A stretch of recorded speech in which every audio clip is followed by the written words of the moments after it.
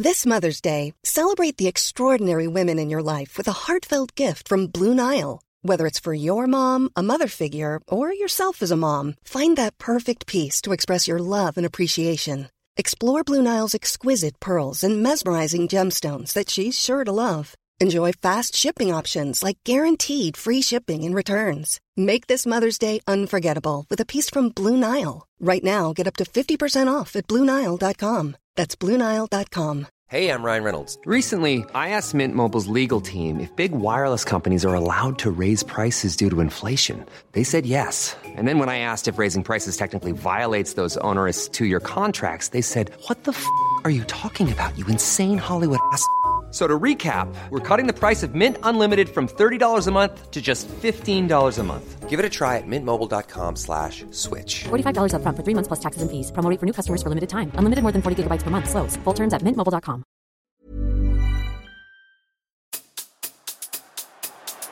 In by Kulusevski.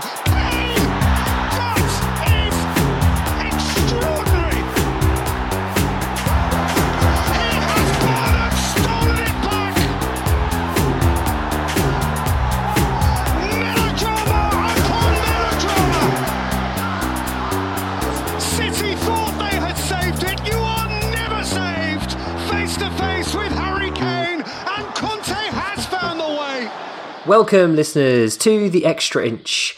My name's Windy, and I'm joined by my sidekick and best friend, Bardi. Hello, Bardi. Hello, Windy. And our tactics guy. And if I have to find a husband for my daughter, I would like it to be a person like him. It's Nathan Lee Clark. Hello, Nathan. How comically sweet. I mean, it's a little bit true as well. But that was very cute that Conte said that of Son. And to be honest, we all think that of Son anyway, don't we? He's just like the nicest human being. So. Except if you're an opposition fan, in which case you kind of find a reason to hate him for apparently no reason. I was going to say that. I think we don't realise how much he's hated outside he really is. Because sometimes you see those tweets, who's the player you hate the most? And you go into it and you're always surprised at how many people say Son. Yeah. He's adorable. He's wonderful. I don't care what anyone else says. It's he's perfect.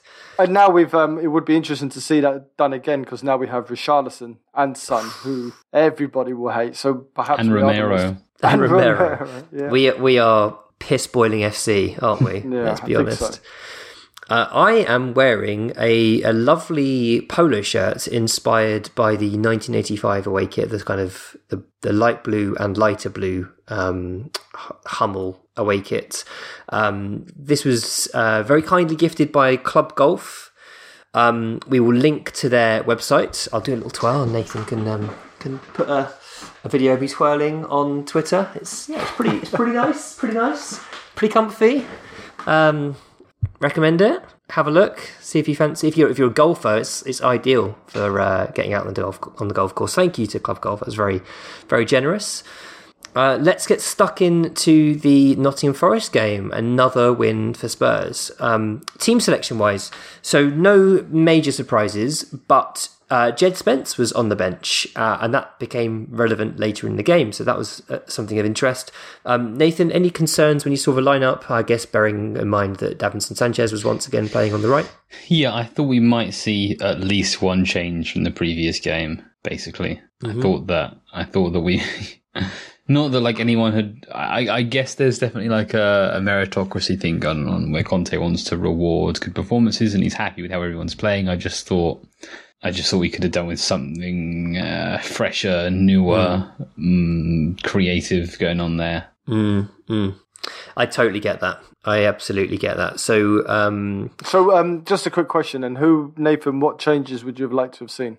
Well, either some sort of creative solution with the centre backs to get Davinson off the pitch one way or the other, or a change at right wing back. I think that's probably it. One of those. Yeah. But I think that's fair to say that was very unlikely to happen. I think it was probably unlikely to happen, but I think it's getting closer to happening after this game. Okay. So we've got a question from Lafayette, which I think will probably give us a lot of ammunition to have a good conversation about this. So he says, more of a comment, but can you discuss Conte's quotes from the press conference, which were, in the second half, we improved a lot because in the first half, we didn't use our midfielders and we wanted to go in one side to another side. It was easier for Nottingham Forest to put pressure and for us to make a bit of insecurity in the centre.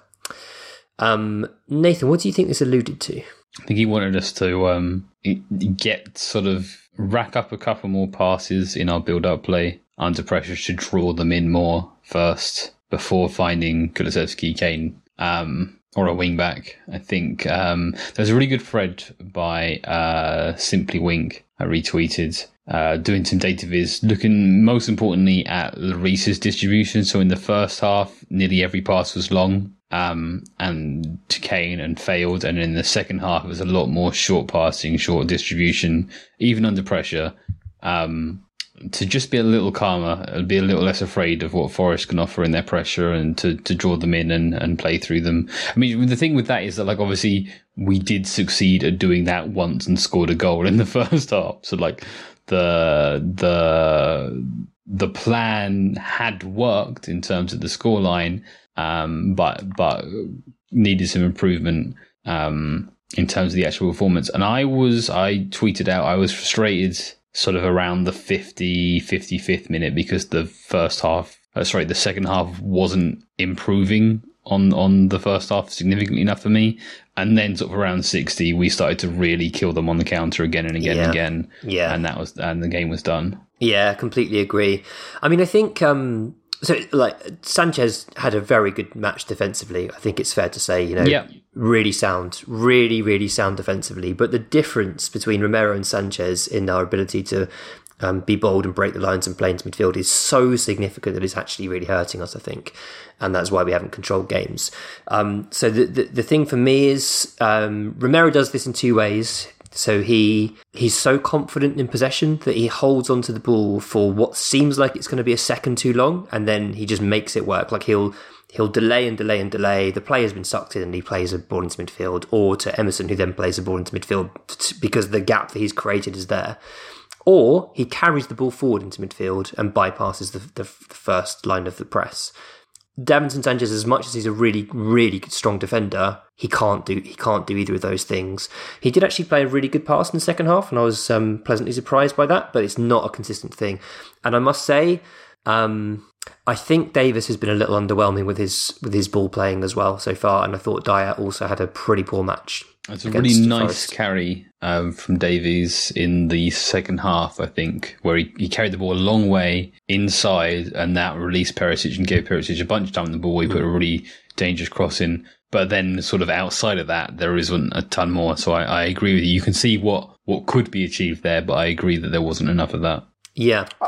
Go on, Bardi. Davidson's biggest supporter. Well, I just think it's a little bit unfair because I know exactly what you guys are saying and where you're coming from. But Davinson is a piece of toast, and you're criticising him for being a piece of toast rather than being a souffle. You're expecting him to do things that he's not capable of. He's a defender who primarily defends and does his job, and we've not conceded a goal in like 10 hours with him in the team, and that's what he does.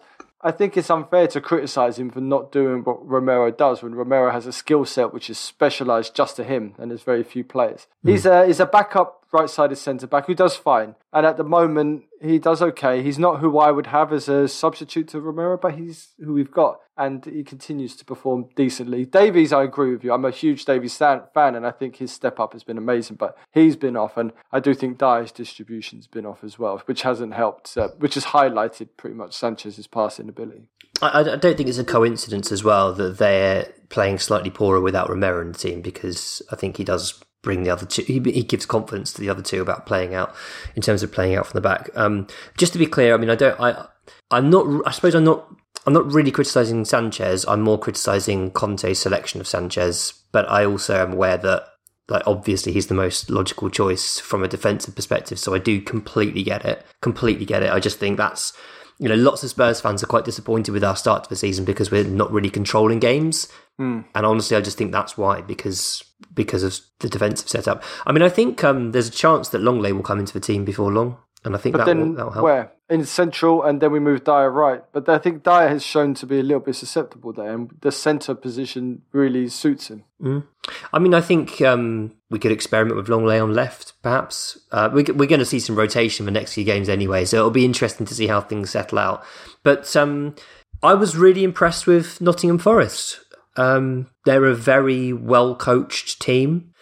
I think I noticed a lot of similarities with Wolves in that they sacrificed so much from their box presence to press us that it meant that when the chances did come, they didn't look that incisive. They didn't really have many options in the box. But I did like Lingard and Gibbs-White and Johnson sort of playing between the lines, and I thought they all three of those had really strong first halves, or first 60 minutes really. Johnson's a lovely player. He's someone that Spurs have been linked with for a while. I think we were watching him when they were in the Championship. He's a really nice player, definitely one to watch for the future. But yeah, I really liked what I saw from Steve Cooper's Nottingham Forest. Anything you picked up there, Nathan? I think that you can accuse their approach of being a bit naive. Like, what does Conte want more than anything in the world is for you to commit far forward, to try really hard to press without being an elite pressing side, and to leave spaces behind. And, you know, again, to be fair, it took us 60 minutes to take advantage of that, really. Okay, again, we scored before that, but before we were turning those into consistent stream of chances, it took us an hour. So, you know, okay, they held out for that long. But I think you can accuse their approach in that game as being naive. I agree. I stand with Nathan on this. I'm not sure where all this praise has come from Forest. I don't think, had Forest didn't have the history attached to it that it has, then no one really cared too much about them. I think they played a game which worked beautifully for us. They hustled and bustled but didn't really do anything. They packed the midfield full of runners, which then left them short of a striking option, which weakened them. And yeah, I think they played beautifully for how we want to play against teams. If every team played like that against us every week, we'd win the league easy. So I don't get this loving for them. The radio call-ins were full of Forest fans claiming victory in a defeat, and it's just, no, they'll get relegated if they play like that. I mean, I think we have to acknowledge that they're playing one of the best teams in the league, so it was unlikely they were ever going to beat us. But park the bus. They should have just parked the bus and ground us down and gave us the ball. That's how I would play against Tottenham. Give us the ball and see what they do. Yeah, probably right. I mean, I think Cooper's not a bus parking manager. He's an interesting manager to keep an eye on. He's really young still. He doesn't look that young, but I think he's like 42. I think he's like about your age, Vardy. It's mad. doesn't take AG every day, that's why. Yeah. Richarlison has just tweeted at DD Hammond to cry more about his showboating in the match. At who? DD Hammond, Liverpool. Oh, amazing. Amazing. I love him already. This. We have to talk about this, the outcry of this, and the insistence of violence towards somebody doing keepy uppies. It's like Latin, Bardi, very Latin. You've got these absolute cloggers of footballers like Jamie Carragher and David Prutton saying, I would have hit him as well. What are you talking about? It's somebody doing a little bit of skill and you're asking someone to go through and hit him harder. No, it's ridiculous. Calm down and relax yourselves. I wanted to see him do it again after it happened. 100%. I want him to score a goal against Forest at home, and his celebration will be doing kick-ups. That assist that he got was outrageous. Madness. The cross, like, he's really good. He's been seriously impressive in his minutes on the pitch so far. Not everything goes right for him, but he is a proper impact player. How impressed are you so far? I don't think I could be much more impressed without like a bunch of goals. Basically, he's I guess the thing you could say is that like he's only played the Son role, and we want to see him play Kane's role to see how that looks and how that works, right? Yeah. But in the Son role, I mean, he's played better than Son, and how can you compliment a player any better than saying that you've come in and done better than Son? Again, easier to do that when you're coming on fresh legs. But the thing is that, like, as we've talked about a lot, and as I think we're probably going to touch on in a little bit, Son is living and dying by his goals in this system. And when he scores, he's the greatest player in the world. And when he doesn't score, he's a bit of a heavy touch fumbler, right? Richarlison's coming on and having a more dynamic, more rounded game. Doesn't have the same level as goal threat as Son. We talked last week about is it time for Richarlison to start? And I said no, and Conte's gone even further and be like, it's not even within question today. Terms of... So he was asked today whether Son was likely to be benched, whether Richarlison was going to come in and take his place in the starting 11.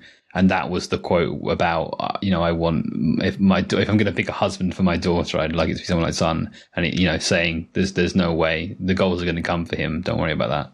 Yeah, I mean, I think that is undeniably true that the goals will come for Son. Yeah. But I think he's also said that Richarlison will definitely start in the coming games. So does that mean he's going to be playing in the centre forward role? Because he has also said Kane's going to miss a game sometime coming up. Yeah. And I think that's a nice way of doing it, actually. Off the bench for Son, on the starting 11 for Kane.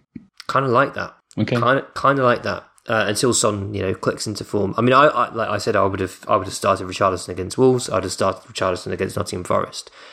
Just because, we've got him, why not? Why would you not? Just bring him in for one, bring Son back in for the next one, whatever. But I do like the Richarlison covering for Kane idea. I think that's a shout. I do think it's a shout. So we used 4 out of 5 subs this time round. Nice. But one of them was really late. In fact, they were all quite late, I think. So Richarlison came on for Son. Sessegnon came on for Perisic. We should talk about Perisic, I think. Basuma came on for Kulusevski, meaning that Bentancur moved right again, which I also think is something we should talk about. And then Jed Spence came on for Bentancur, who was concussed, and he kind of came on the right-hand side of the attacking band, which was interesting.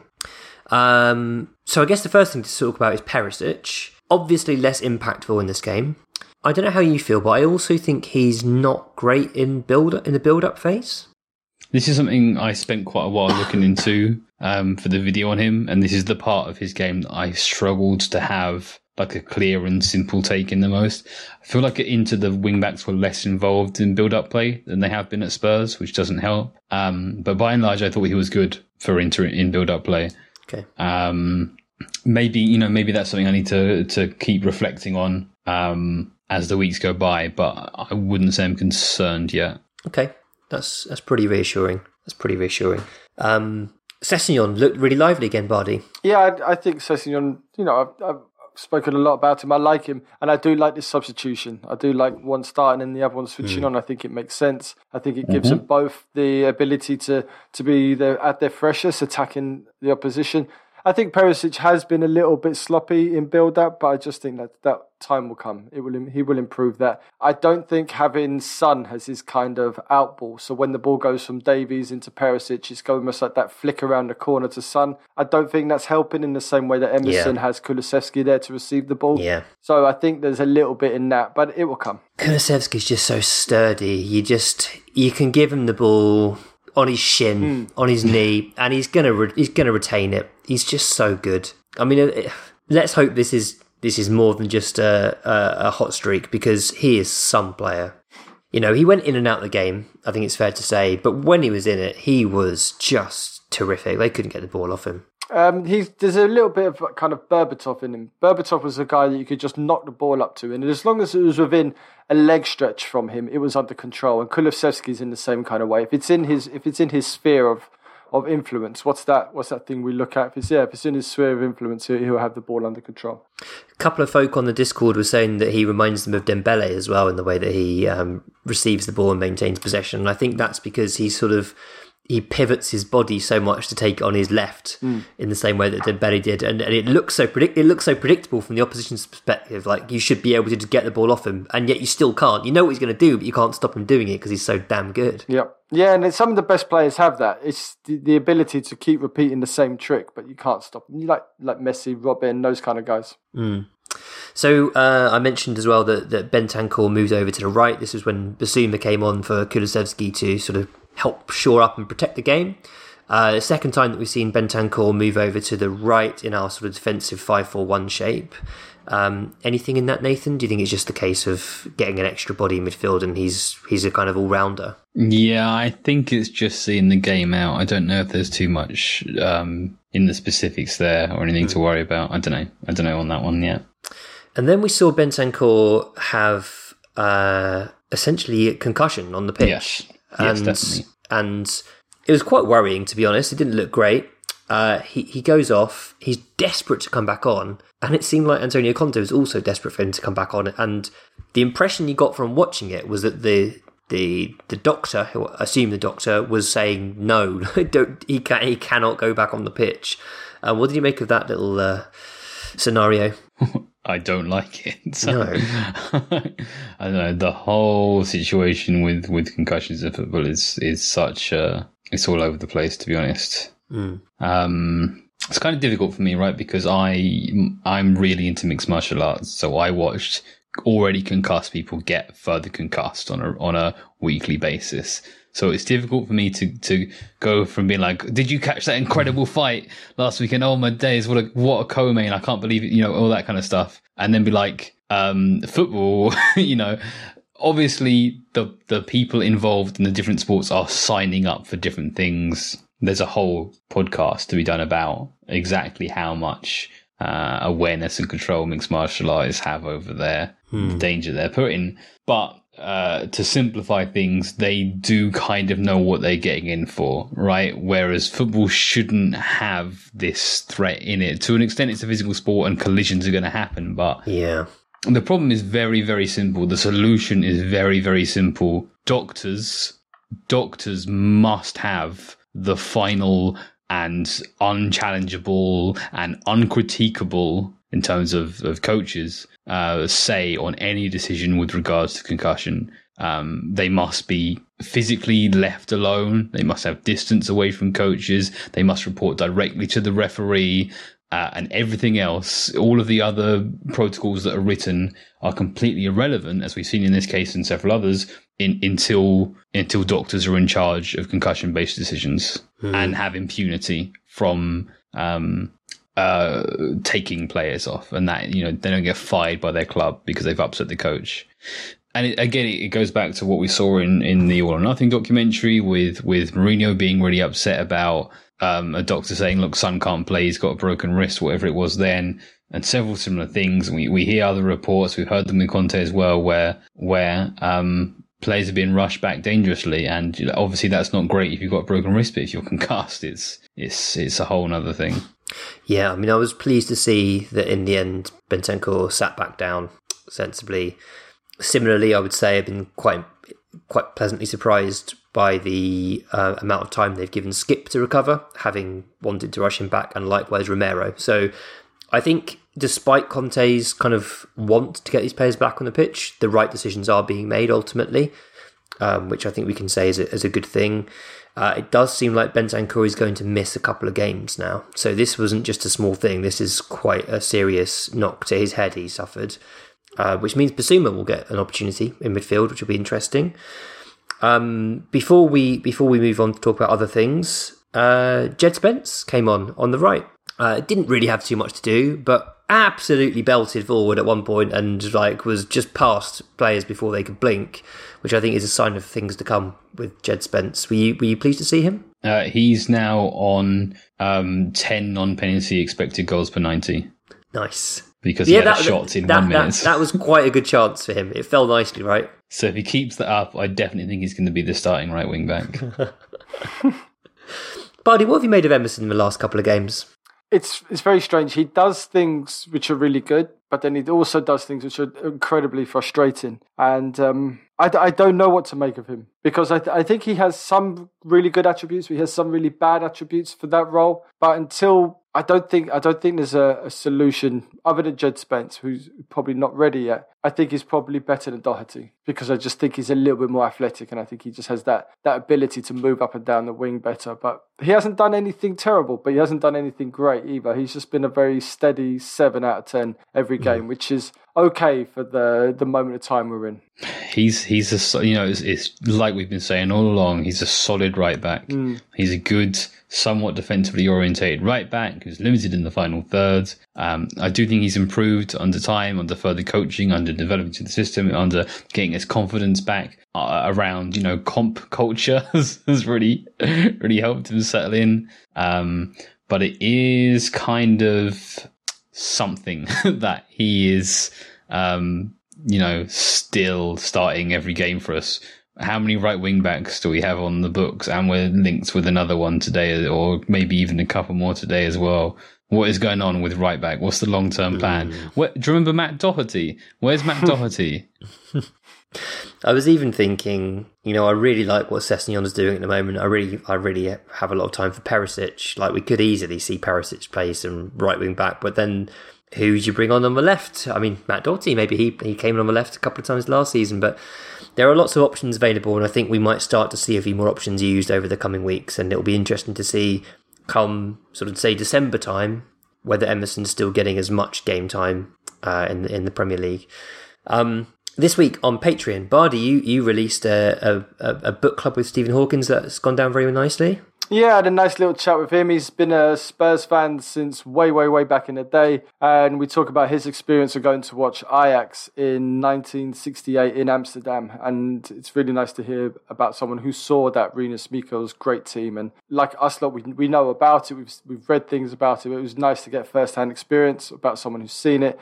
And we chat Glenn Hoddle, we chat Spurs, and we chat England football. So that was really nice. I also want to give a quick shout out to everybody who sponsored me on my marathon fundraising this week. It's been great to see so many nice messages and so nice to see so many donations piling in. I'm not quite there yet to the 3,000 when I promised to join the Egg Club. So still some way to go there, which my wife is very happy about. But if we do hit $3,000, I will become an egg. Nice.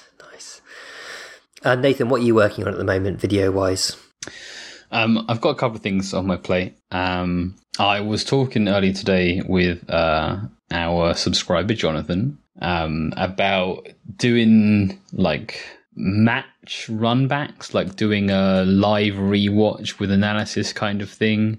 I'm working on how that may or may not work. We've also got the Champions League coming up, and I thought I might try to do a look at an opponent per round. So looking at Marseille for the group stage, and then if we go further than that, doing a little thing. Possibly also, I might do like a fun little set piece game where we play Geo and we watch an upcoming opponent's set piece defense, and then we come up with our own idea for a set piece against them.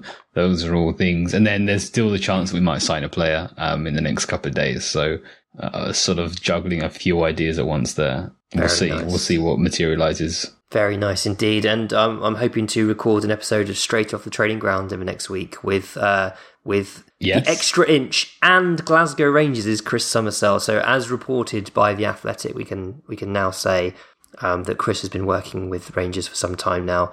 Let me read the tweet that went out from Jordan Campbell, who is the Rangers and Scottish football writer from The Athletic. Rangers have added Chris Summersell, a well-known figure in the analytics community, to their technical scouting team. He was the first person to notice Liverpool were choosing not to block shots from outside the box last season and did some really interesting work on why. I mean, we know Chris is brilliant. The work he does on Straight Off the Training Ground is endlessly fascinating. He's a lovely bloody bloke as well, and I'm really proud of him that he's got this job. He's landed this job with Rangers, and he's helping them recruit players. So well done to him. Yeah, just really chuffed for him. Very nice. I mean, where was our shout out? Where was it? The Extra Inches, Chris Summersell. We need to have a word with The Athletic again.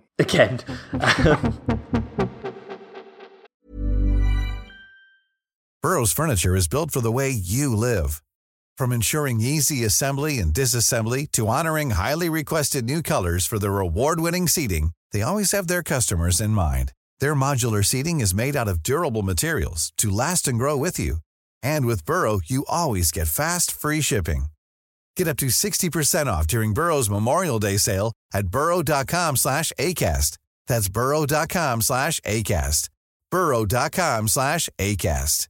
Quality sleep is essential. That's why the Sleep Number Smart Bed is designed for your ever-evolving sleep needs. Need a bed that's firmer or softer on either side? Helps you sleep at a comfortable temperature? Sleep Number Smart Beds let you individualize your comfort so you sleep better together. JD Power ranks Sleep Number number 1 in customer satisfaction with mattresses purchased in-store. And now, save 50% on the Sleep Number Limited Edition Smart Bed for a limited time. For JD Power 2023 award information, visit jdpower.com/awards. Only at a Sleep Number store or sleepnumber.com.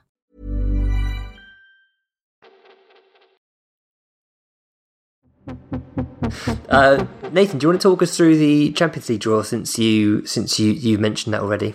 Okay, so here's a fun little. Wait, can I ask before we get into the woods on this? I want to are you happy, yes or no, with this draw?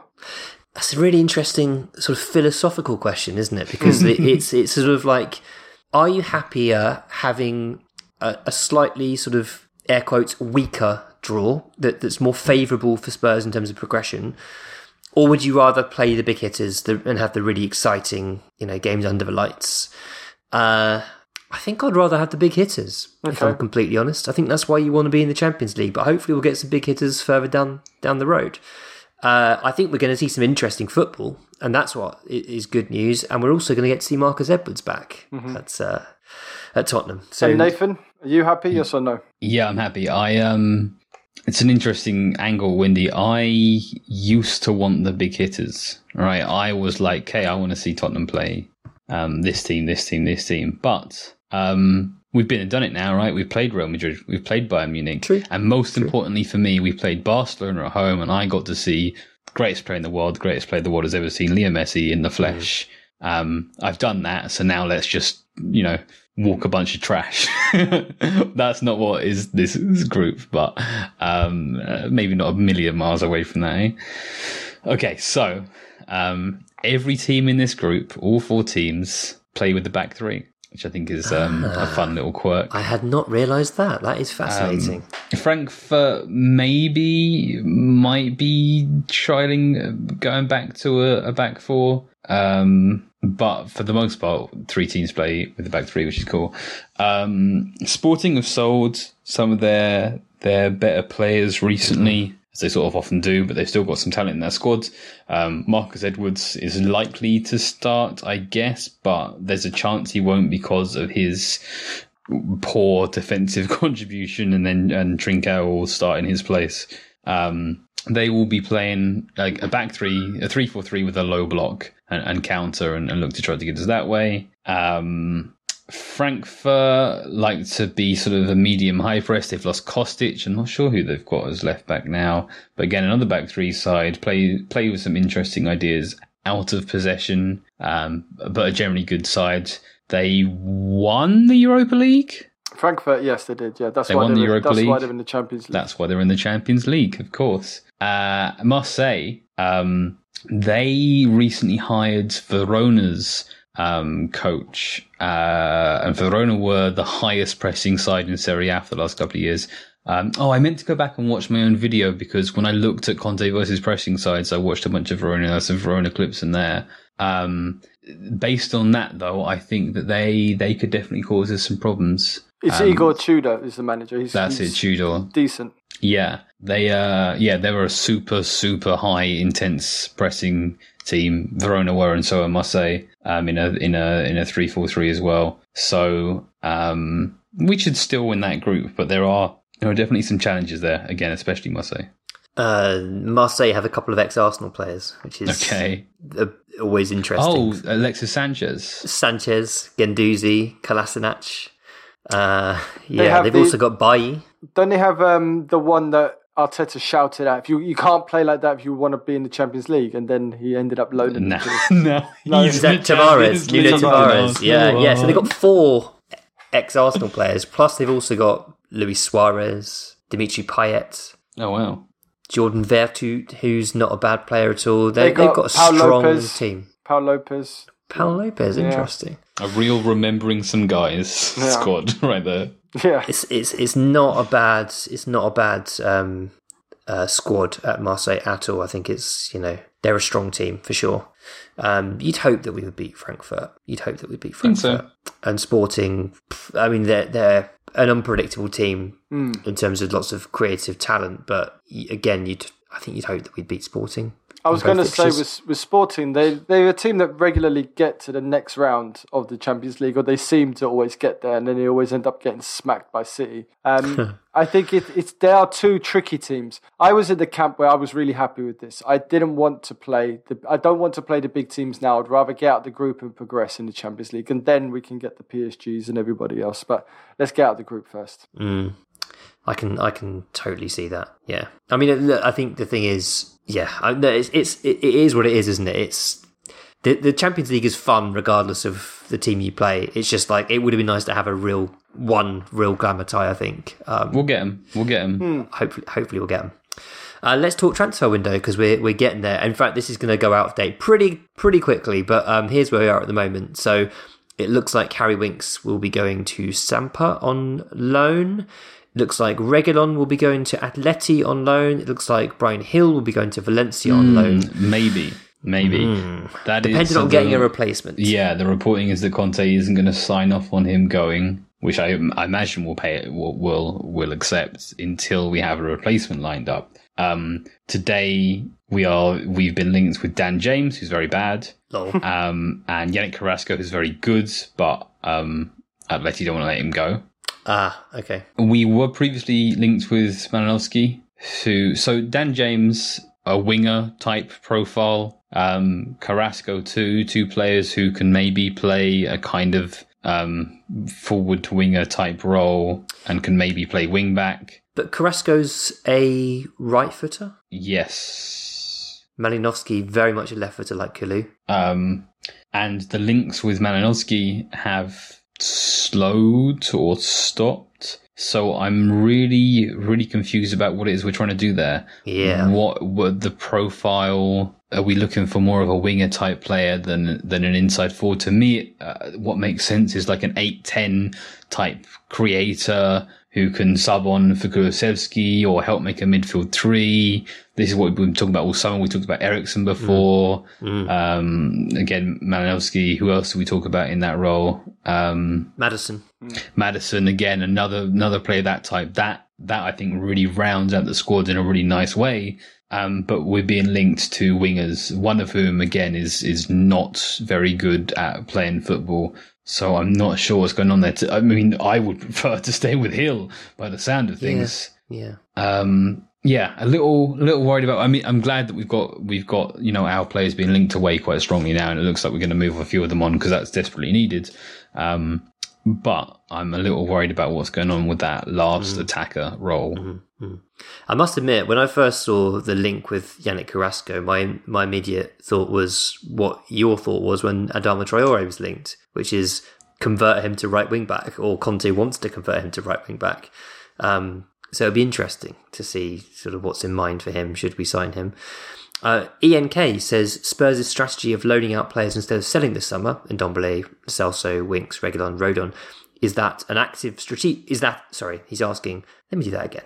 Spurs' strategy of loaning out players instead of selling this summer, Ndombele, Celso, Winks, Reguilón, Rodon, is that an active strategic bet on the European clubs being less broken a year, or is it short-sighted to kick the can down the road until next summer, or the only option available?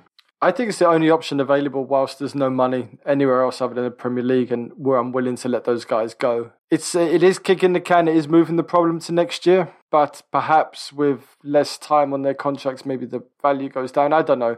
But one thing's for sure, there's no point in having them around the squad. You can't just keep them there in the cupboard and just pretend they're not around. It's kind of sad we haven't got any money for that, and I know we've already touched on this, but I just want my opinion thrown in there. I think signing Dan James is an absolute disaster. And you can't come out of a press release saying we have £150 million and then buy Dan James. It's just that I'm not going to get all certain parts of Coy's Twitter, but that's the kind of thing that would make me want to start using those crappy hashtags. It's awful.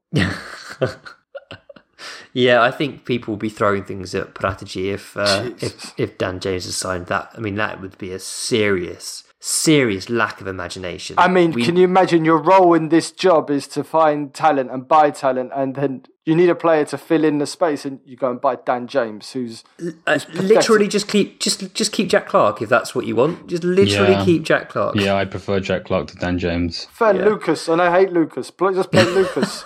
Where was Lucas this weekend anyway? He had an injury apparently. Okay. So I reckon he's being sold because that guy never gets injured.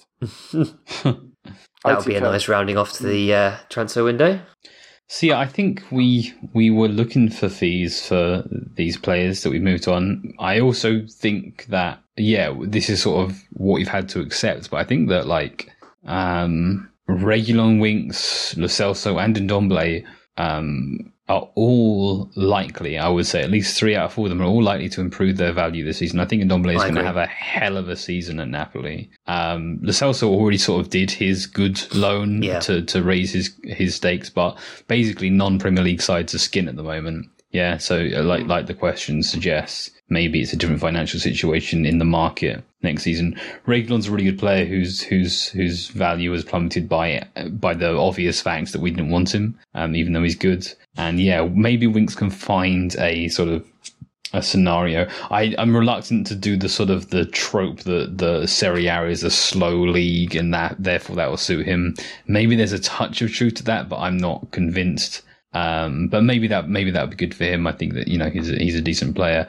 Rodden's start at Rennes has been abysmal. He had like a nightmare debut. So maybe that one's not going to go quite so well for us.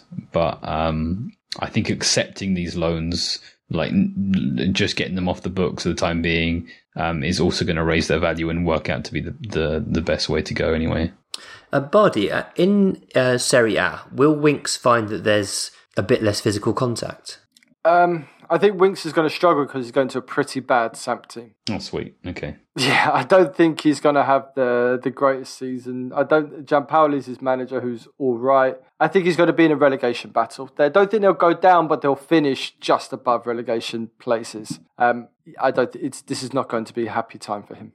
I was just thinking that Winks is not a bad footballer. It's okay. He's better than what they got, that's for sure. He's a good player, but his ankles have caused him endless problems over the years. And I was just wondering if he goes to a slightly less physical team or league with a bit less tackling or a bit less aggressive tackling. Italians don't tackle; they just tickle you with bits of spaghetti. Is that what you think? No, I'm just asking whether the refereing's a bit stricter in Serie A. It's not as brutal as the Premier League has turned into. Although I have noticed when it comes to a goal scoring opportunity, on the whole, they will blow the whistle and give a foul, whereas the rest of the time, if it doesn't result in a goal, they let it go. No, it's not quite as rough and tumble as the Premier League. I think Ndombele will have a good time in Italy. I think if he stays fit and gets in a good place, I think he could do really nice things at Napoli, who've become quite an interesting team this year. So I think he'll have a good time. But I think Winks would just struggle with Samp and the surroundings and everything else. I think his name would look lovely on their kit, but I think that would be the highlight of it. I think Harry Winks is going to smash it. No, possibly, but I think the team around him is so bad that it doesn't matter. You could put Maradona in that team and it's still going to fight relegation. Honestly, I think with Winks, it's just a case of playing regular football again. I think he's a solid player. He's not a world beater. He was terrible with Sissoko in the duo, but he's a good box-to-box player if he can get even close to his best form. And I really think like Nathan says, I think he'll improve his value.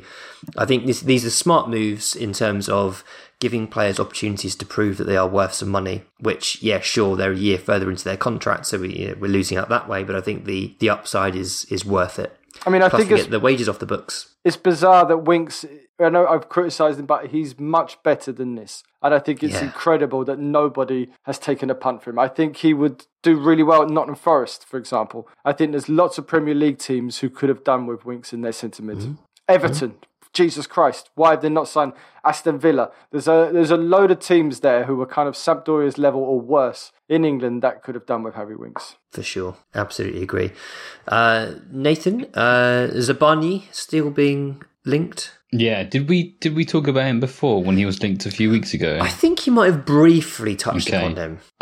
He reminds me a lot of Pau Torres. I've been referring to him as Pausen Torreski. He's right-footed, so he's different in that sense. But he He's 19. And as you might not be shocked to learn, as a 19-year-old, he isn't up to the sort of physical level of even the Ukrainian Premier League. Not to say that that's a non-physical league, I just mean it's not a top league as well, right? Sometimes non-top leagues are more physical, but you get what I'm saying. He's really poor in the air. But he's a good passive defender, like Pau Torres, like smart positionally, and he's really good with his feet. I'm sort of not. I guess he would be like an Eric Dyer type protege as a backup for the central role, whilst being left-footed, but a slightly odd one. Any other moves that we might expect to happen? Well, we're not expecting Tanganga to go now because Milan have signed Malik Thiaw, who is a player who I wanted to bring in to replace Tanganga. Interesting. Which is a shame. And also, Sarr is no longer going because of Bentancur's concussion, which is a little worrying that is seen as that severe. But if we remember what happened to Jan Vertonghen, he was wrong for several months and we ended up selling him on probably earlier than he needed to be because he was still at a higher level but suffering for months and months with this concussion. Yeah, I mean, the thing with Sarr is he really needs to go to the right team anyway. Yes, so definitely. I didn't like the idea of rushing him out just to any old team. I felt like he needed to go to a decent, like a mid-table possession-based team. Even not necessarily like a dominant team, but a team who are going to have a share of the ball. You know, going to do something in. I want possession. him to have a good number of touches to get used to that style. Yeah. Let's talk a little bit about the West Ham game. We might see Romero and Skip being involved for this one, which will be a timely boost. Romero obviously was keen to come back as soon as he possibly could, but that'll be lovely to have him back for West Ham. Skip, I would imagine he's been out for a little while now. He would start on the bench, surely. You're not going to just bring him in for Bentancur straight away. So you'd have to think it'll be Højbjerg and Bissouma starting in midfield. How do you feel about that, Bardi? I'm looking forward to seeing that. I think it'd be quite a nice pairing. Højbjerg was pretty good against Nottingham Forest. We promised we wouldn't do this. Oh yeah, that's true. He was though. I also realised we didn't mention at all the refereeing call. The handball. That was obviously a red card. Yes and It no. might not have. Harry might have scuffed it and sent it over. So I it's think not. that is irrelevant. It is denial of a clear goal scoring opportunity. Whether he scores it or not is irrelevant. No? It's also a clearly deliberate, right? Yeah. I mean, it was just outrageous, absolutely brazen. I mean, it was deliberate.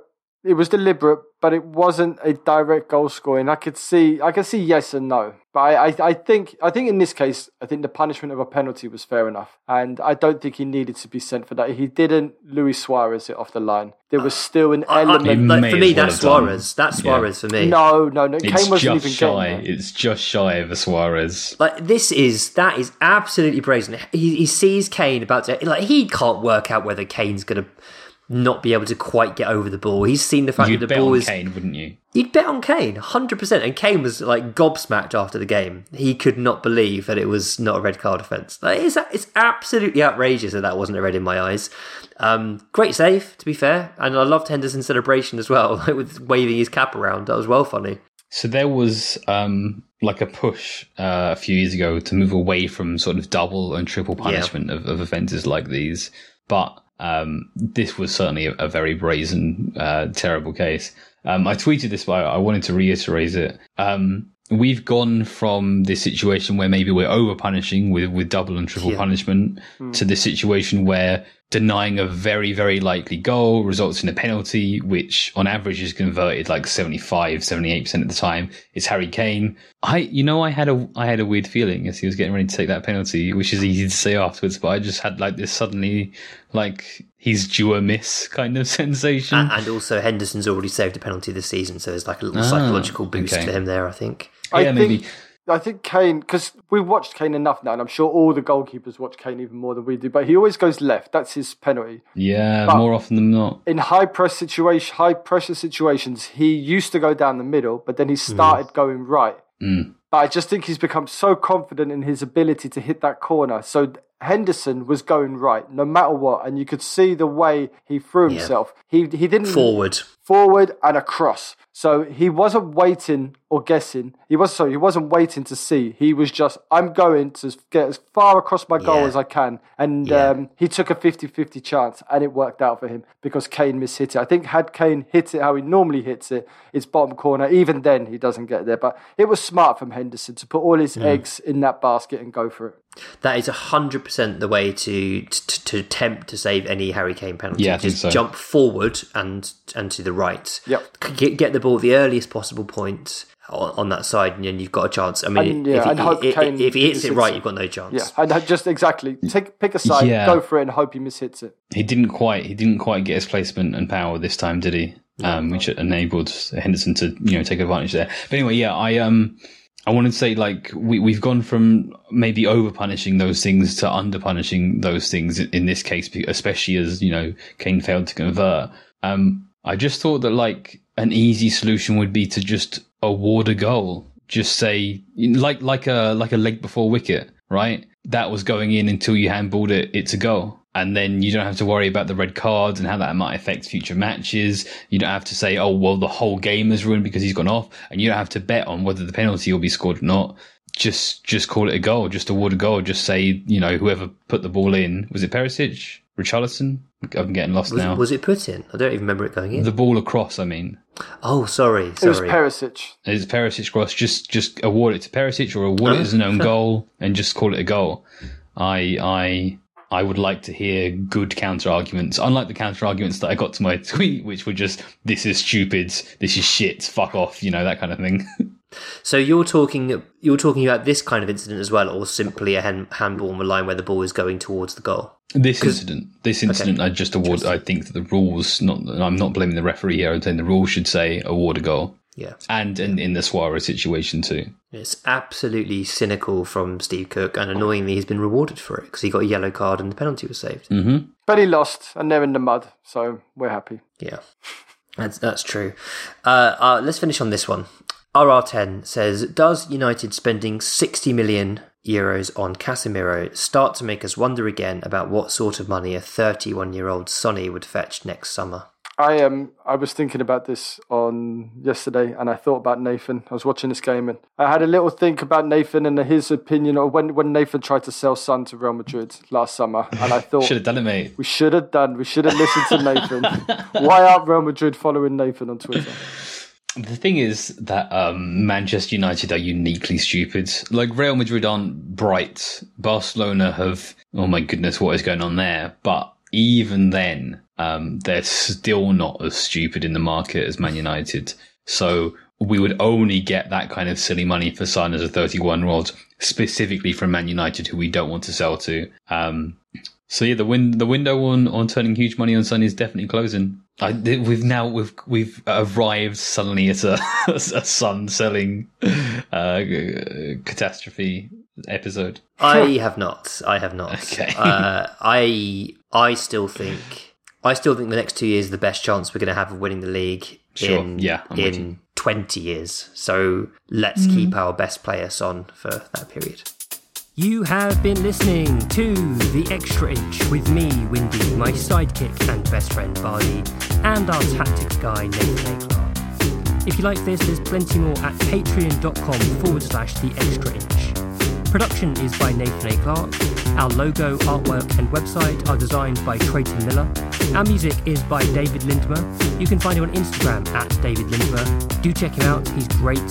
Follow us on Twitter and Facebook at The Extra Inch.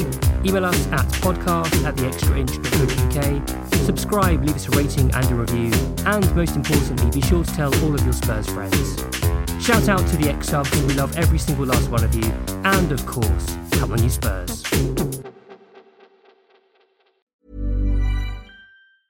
Small details are big surfaces. Tight corners are odd shapes. Flat, rounded, textured, or tall. Whatever your next project, there's a spray paint pattern that's just right. Because Rust-Oleum's new Custom Spray 5-in-1 gives you control with 5 different spray patterns. So you can tackle nooks, crannies, edges, and curves without worrying about drips, runs, uneven coverage, or anything else. Custom Spray 5-in-1. Only from Rust-Oleum.